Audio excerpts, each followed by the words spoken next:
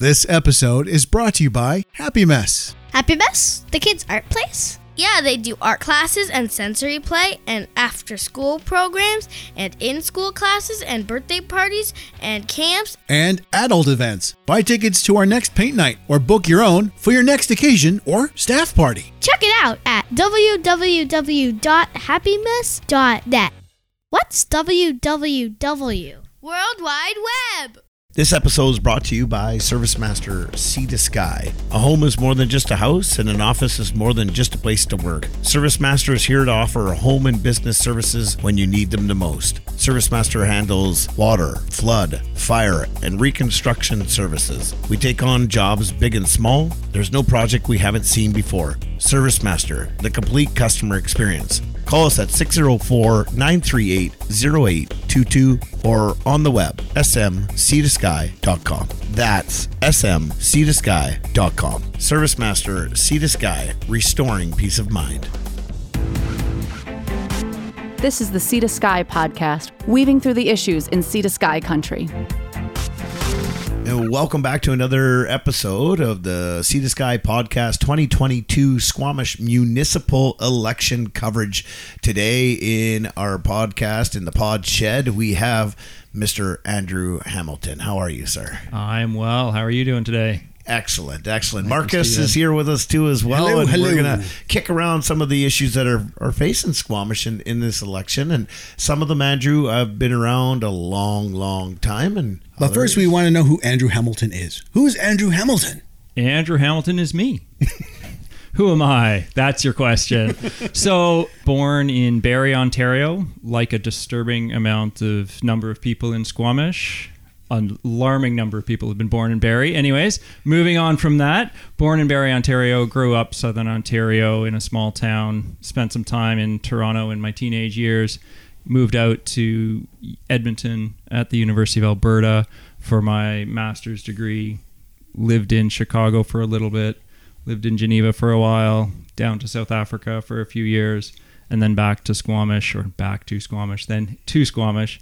In 2016, the end of 2016, I've got a wife and two wonderful kids, and I hope to spend the rest of my life here. This is an amazing place to live, and this is where I want to be. So I want to help make this place as amazing as it can be. And you work at Quest University. I work at Quest University. What's your role there? I'm a physicist. I'm a physics at Quest University. We call professors tutors, so I'm a physics tutor.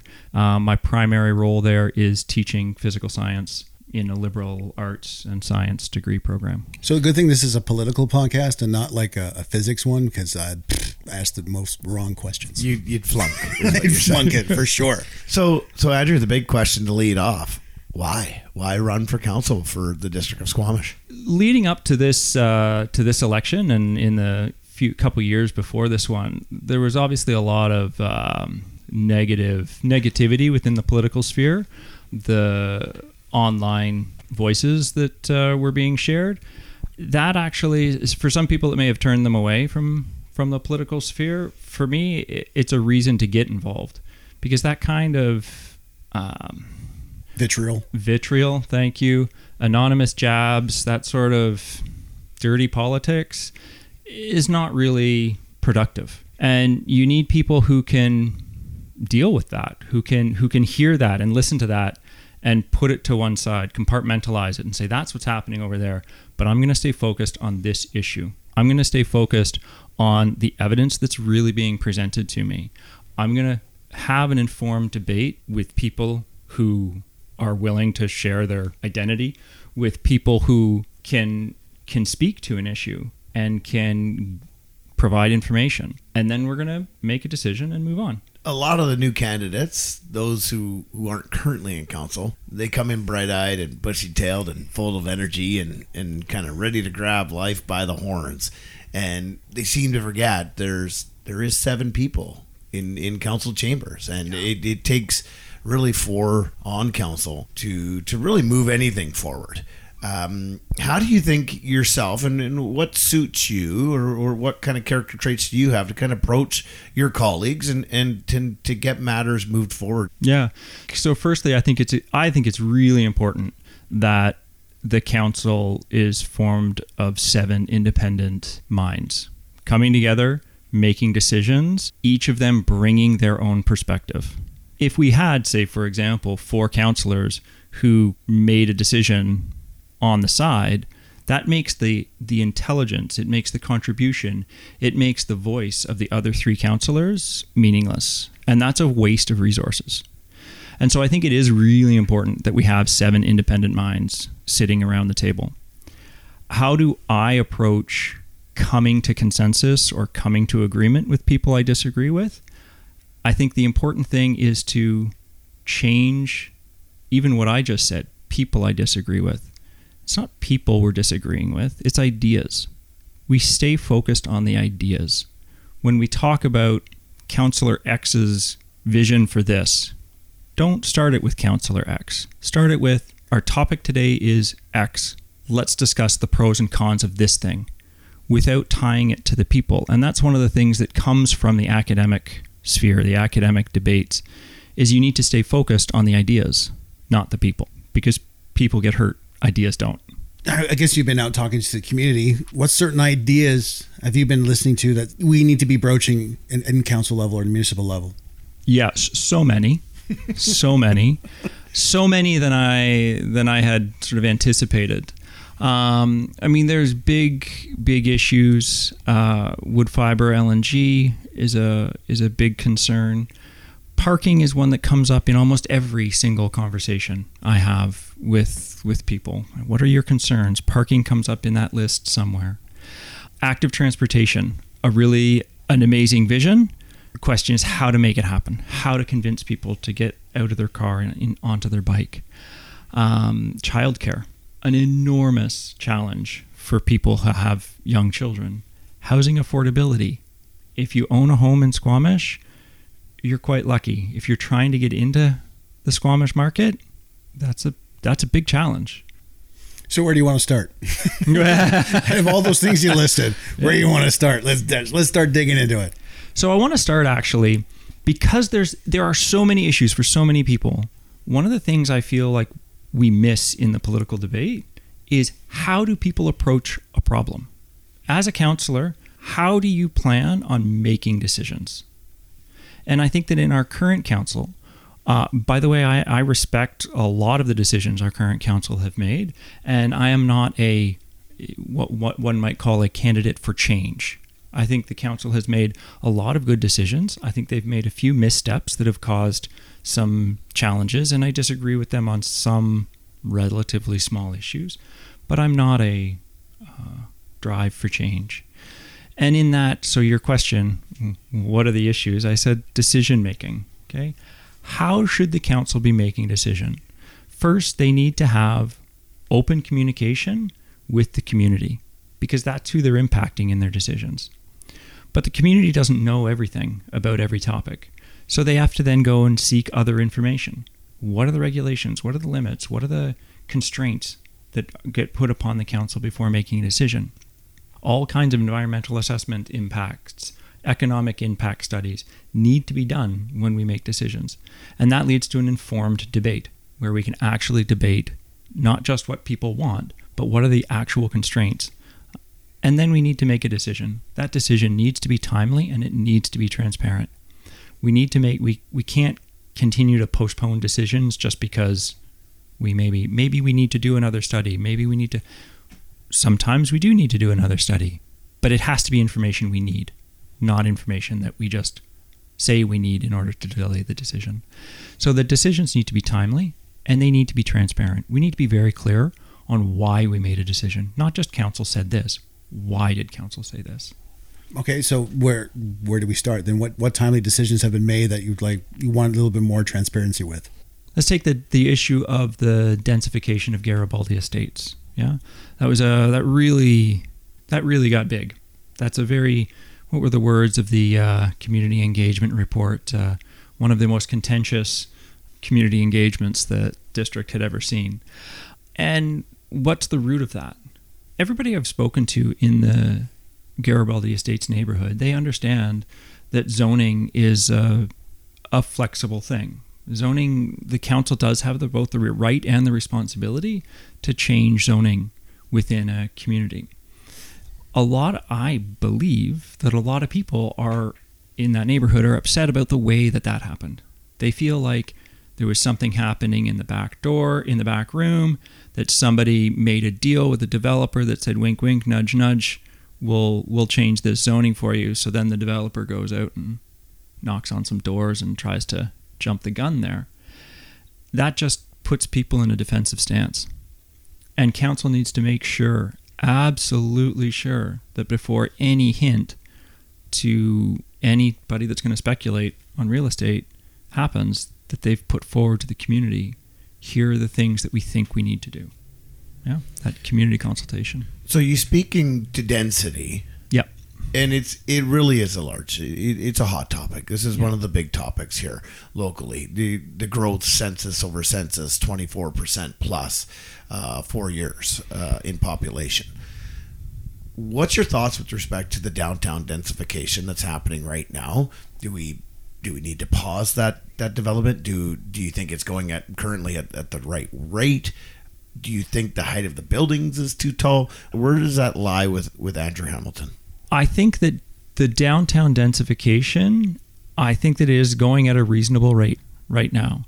I think that it's important to balance parking, like we mentioned earlier. We'll get into that. We'll get into that. But when we look at how do we make our community both environmentally and financially sustainable, urban sprawl is neither environmentally nor financially sustainable for a community. And when people want to come into Squamish, we need to have an entry point for people to get into the real estate market if that's what they choose. And so densification within the downtown, I think, is one way to achieve that. If I had a choice of an empty lot sitting downtown or a building that would house several hundred people and drive commercial business interests downtown, I would choose a building. And the reason I ask is because we're speaking to the VLA. That's a concern. I mean, if they see, the density that's happening in downtown Squamish. So when you hear the word density being brought up in your neighborhood, I'm sure that's a reasonable fear of theirs that, hey, what we see happening there could possibly happen here. And whether they want or don't want that, it is, I believe, a legitimate concern for the residents in that area. Absolutely is a legitimate concern. They invited the councilors, the candidates onto the council candidates and mayoral candidates to a garden walk. And as I was talking to one of the residents, he said that numbered corporations have bought the 3 properties around him. He had bought this property several years ago, built a cabin in the back. He lives in the cabin in the back, and his kids live in the main house, and he envisioned living the rest of his life there. And then 3 numbered corporations bought the 3 lots around him, and he said to me, how will you vote when those come in front of council, when those zoning changes come in front of council? And I had said to him, I can't answer that right now. I don't have enough information.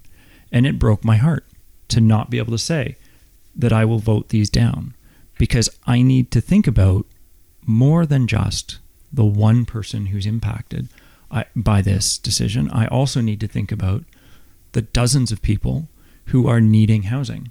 And we also need to consider, what are the details of that zoning application? Are they 6-story condos, or are they 4plexes? Right. I mean, everything we're going to talk about today is interconnected. That's right. It just comes down to, where do we start? That's right. Do we start with the affordability piece? Do we start with the density piece? Which part of the pie you stick your finger in? Mm-hmm. Yeah, exactly. And if you take a hard stance in any one piece of the pie, if you say, I'm going to do this, you're going to make compromises in every other piece of the pie. And that's just the reality. Nobody is going to be able to do everything all at once. We're speaking to density, and it leads us into the next piece of the pie, affordability, and the creation of affordable housing to support other areas of the District of Squamish and that connectivity piece, which we'll get into later. So what is your thoughts on how we enact and how we start to create more affordable living spaces for people here in Squamish. So I think affordability, there's a lot there. So let me separate two types of affordability. One being subsidized housing. Okay, some kind of government regulations or government subsidies that go towards supporting people's ability to live. I'm going to take those out of the conversation for a moment and just talk about other ways to make it so that people can find ways to live here in Squamish. If we think about removing any sort of government support, then the district has the power and the responsibility, I believe, to provide a varied assortment of housing options. Let's talk about a very flexible form of housing, van life. Yeah, that's something that was a big part of the Squamish conversation about a year ago and has since died down a little bit. I think that perhaps this is a space where the council has missed an opportunity, where this is a way for people to live affordably in Squamish. The challenge is they need a place in Squamish. I don't agree that living in a van on the side of a residential street is an appropriate place to live. But if Squamish were to find a place much like a marina, where you can park your boat, pay for the services that you use, and live on your boat more affordably than you can own a home, can we do that for vans? I'd need to absolutely see the reality of that, because land is expensive here in Squamish. All the way up to supporting people to put in additional suites in their homes. I've done that. I'm doing that myself. I'm gently densifying Garibaldi Highlands by adding an addition to my home that's going to have a rental suite in it. When I did that, I thought to myself, I don't like driving down a street with tons of cars parked on either side, so I need to take it upon myself to provide parking for the future tenant. I know that that's not possible for everybody, and so it's a consideration the district needs to take into account. It may not be possible for everybody. So gentle densification in the form of suites, and having a variety of living spaces available. But generally, when people build their suites, they tend to go towards the short-term rental angle. Long-term rents doesn't generate as much income as, say, the short-term rentals. There's arguments for and against the short-term rentals because we are a tourist community. Mm-hmm. What would be your argument to or for making that either a short-term or keeping it as a long-term?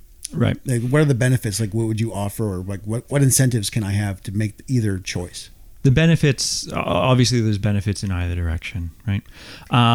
What I would like to see is, and I need to look to see if it's out yet, but I believe that the district was doing a study on the impact of the recent short-term rental bylaw changes, and I want to see the impact. I want to see what changes actually happened with the enactment of the tightening of those bylaws around short-term rentals.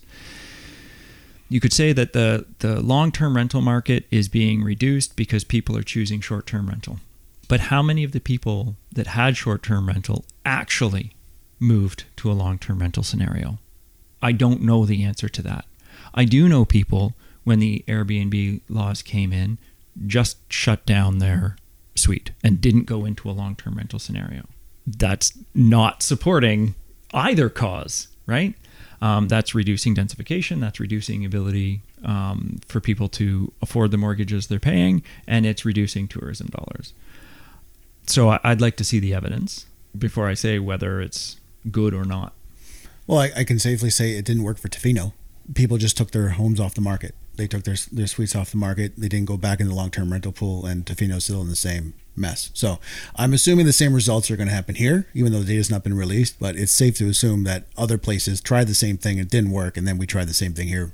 When the whole thing came out, it's like, they already did it, and it's already been proven, didn't work. Why are you doing it? Okay. And now we're waiting for the report to give us the same reason. Right? It didn't work here. Yeah. I think that's what's come of it, is, Andrew, is that the results are negligible. As you said, your example is the same as my example. That is, I don't know anybody who had a short-term rental who said, "No, you know what? Council's totally right. Let me make it a long-term rental." No, they just simply took it off the market. Bulk majority are wanting to use that space in on their own accord. Maybe it's they have family coming to town and they use it. I'm with you. I think I've seen more examples of people just, well, I guess I'm not renting it out anymore. And it is what it is. So a more important question than whether the decision was correct is, if the decision was incorrect, how did they come to an incorrect decision? What piece did they miss? Did they miss the community consultation? I'm not sure. I'm pretty sure there was quite a bit of community consultation, and the community spoke, from that I heard, spoke quite loudly that we shouldn't enact an Airbnb bylaw. Did the informed decision making happen? Did they go out and investigate what the impact was in other communities? I don't know. I haven't dug into the meeting minutes, the council meeting minutes on this issue. And then, were the decisions timely and transparent? Yeah, I think they were.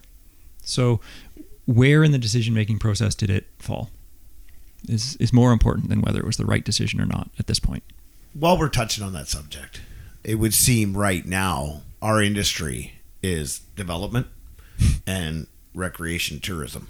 The removal of the short-term rentals has an impact on the tourism dollar. The bed space in Squamish has a direct impact on tourism. And without the ability to house these people and keep them locally, there's an inability, or we are losing tourism dollars. What is your thought with respect to the creation of bed space for tourism specifically? You said that we need tourism bed space in order to host tourists. Absolutely true.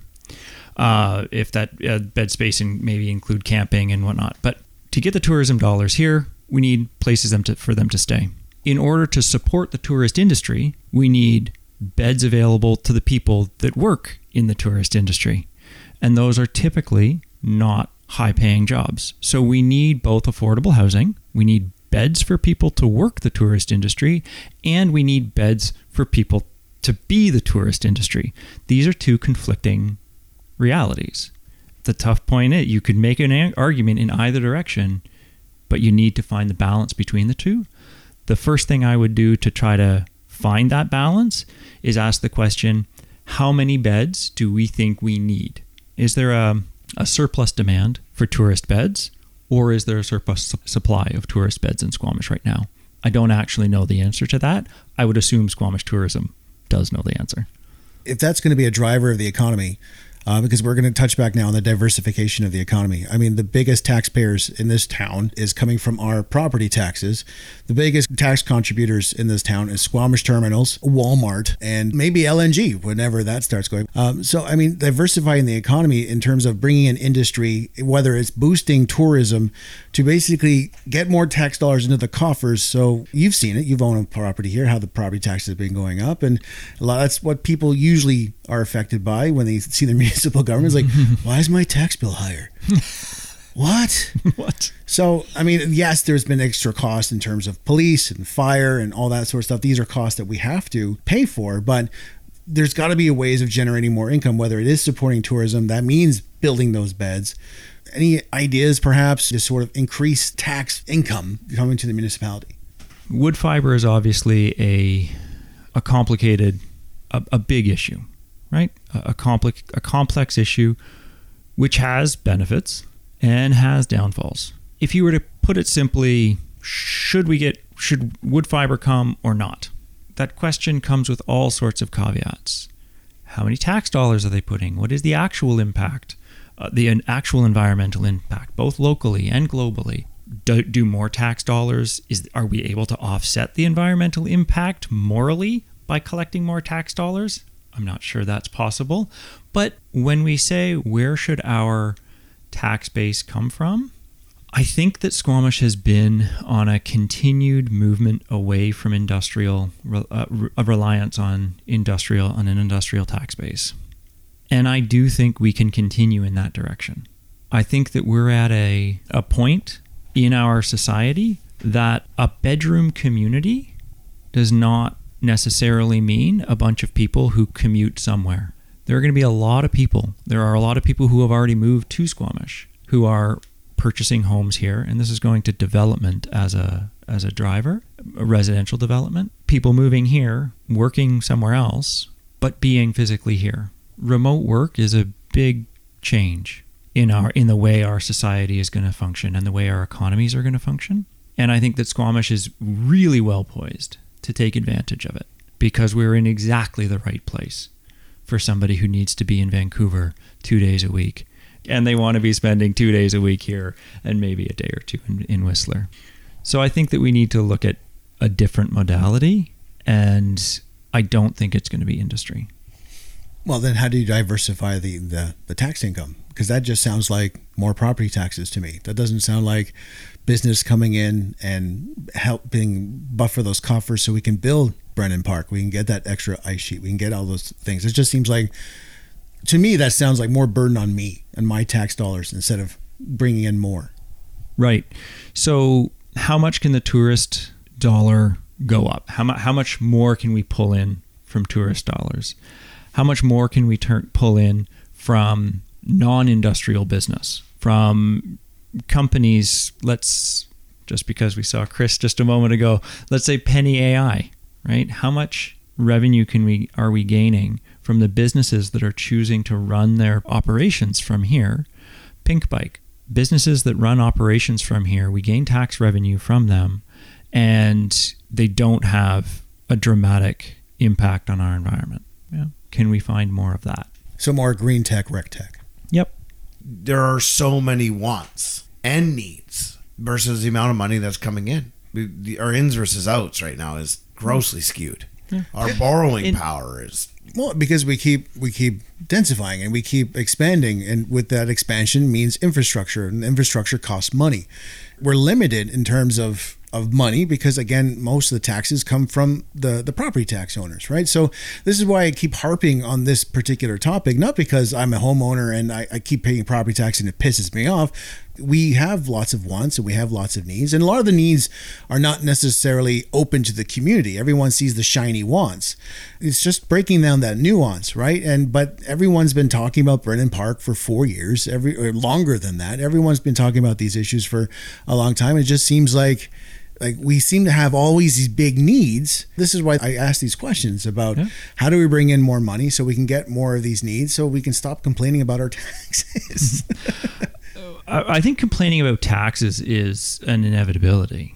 Nobody likes paying any tax. It's not something that we see we don't generally as a society say, oh, I really want to pay you many thousands of dollars right? Well, but, I mean, I want my roads plowed. I want to flush my toilet. I want to be able to get my water. I mean, I understand the need for taxes, but I mean, if I'm paying a certain amount, which is above and beyond fire, police, and sewage and stuff. I mean, you compare ourselves to other towns that are similar size and they have a lot more amenities than we do. Mm-hmm. So how do we catch up? How do we catch up, or how did we get to the point we're at?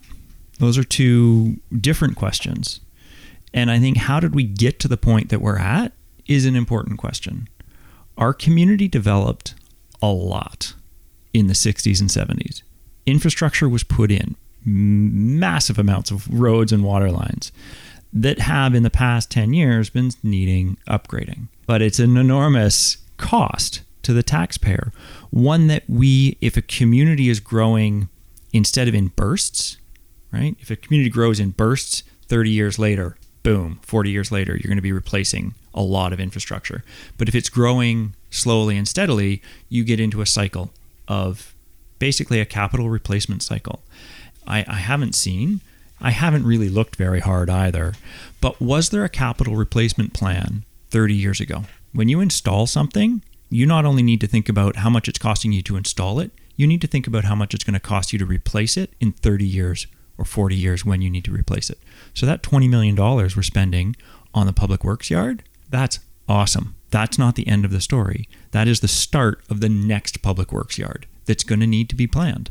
And I think that fiscal responsibility in municipal governance takes care of not just what needs to be done now, but what's going to need to be done. That's one of the aspects of density that is really valuable and important to consider. A denser neighborhood costs the municipality a lot less money.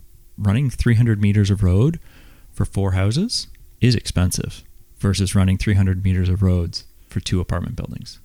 If we fall behind, if the municipality is falling behind in its finances, it's because either we're spending too much money on something, and I don't know what that would be, or we're not collecting enough income. And if we collect income, if we start to say we need to diversify and we need wood fiber in order to get a tax base, we need to seriously ask ourselves the moral implications of that. So we've been talking at length of some of the issues we've been facing. Now we move into like a rapid fire sort of scenario where I throw out a topic and you just give us sort of a short answer. Practice for when you have to do those round tables. Yeah, exactly. Yeah. So the first one, of course, we talked about density, and you think our growth rate is okay. You don't want to speed it up or slow it down. We're good with what we're doing. Definitely don't want to speed it up. And slowing it down is going to have a significant impact on increasing affordability. Decreasing affordability, increasing the cost of housing. Next up then would be, I guess we touched on this too, it would be the Garibaldi Estates. You are very tempered in that one. I believe you're like, I need more evidence. Would you develop if the right circumstances come about?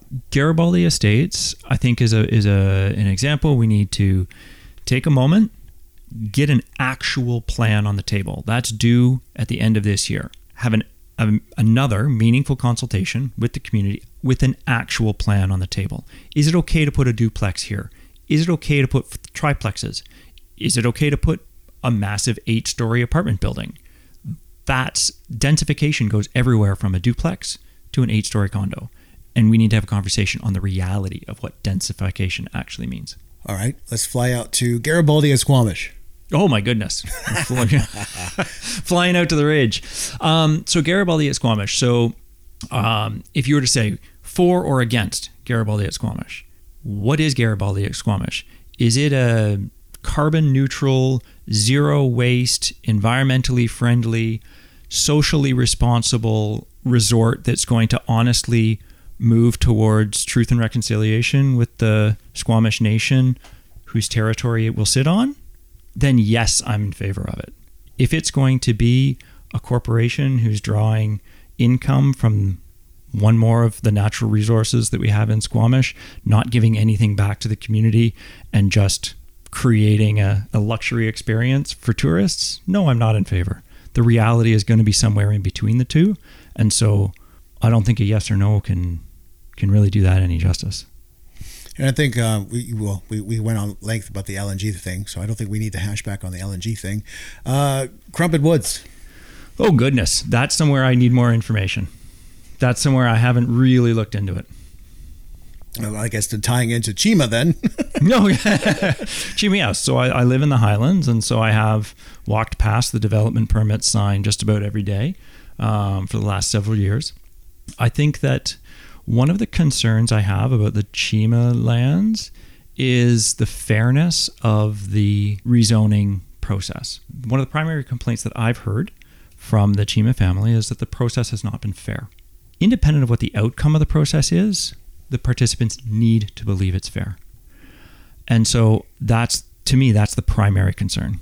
Whether Chima land should be developed or not, that's a question of population growth versus environmental impact versus financial viability and sustainability of our municipal infrastructure. Brennan Park improvements and amenities. Brennan Park, I would love to put a swimming pool in my yard.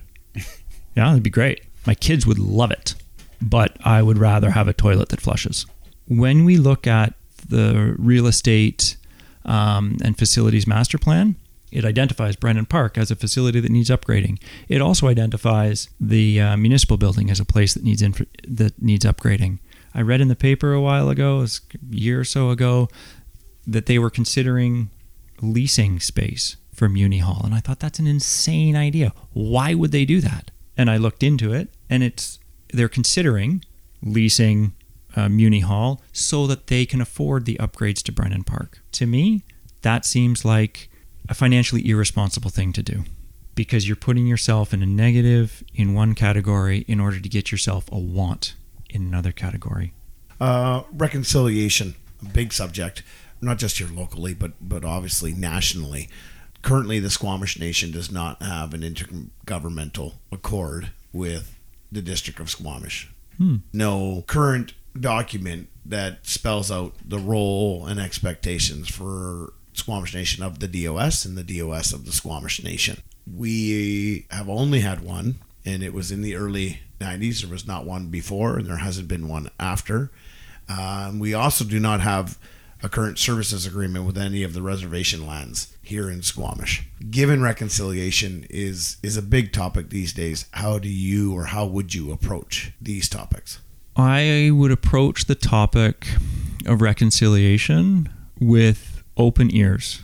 I am not in a position to say what we should do.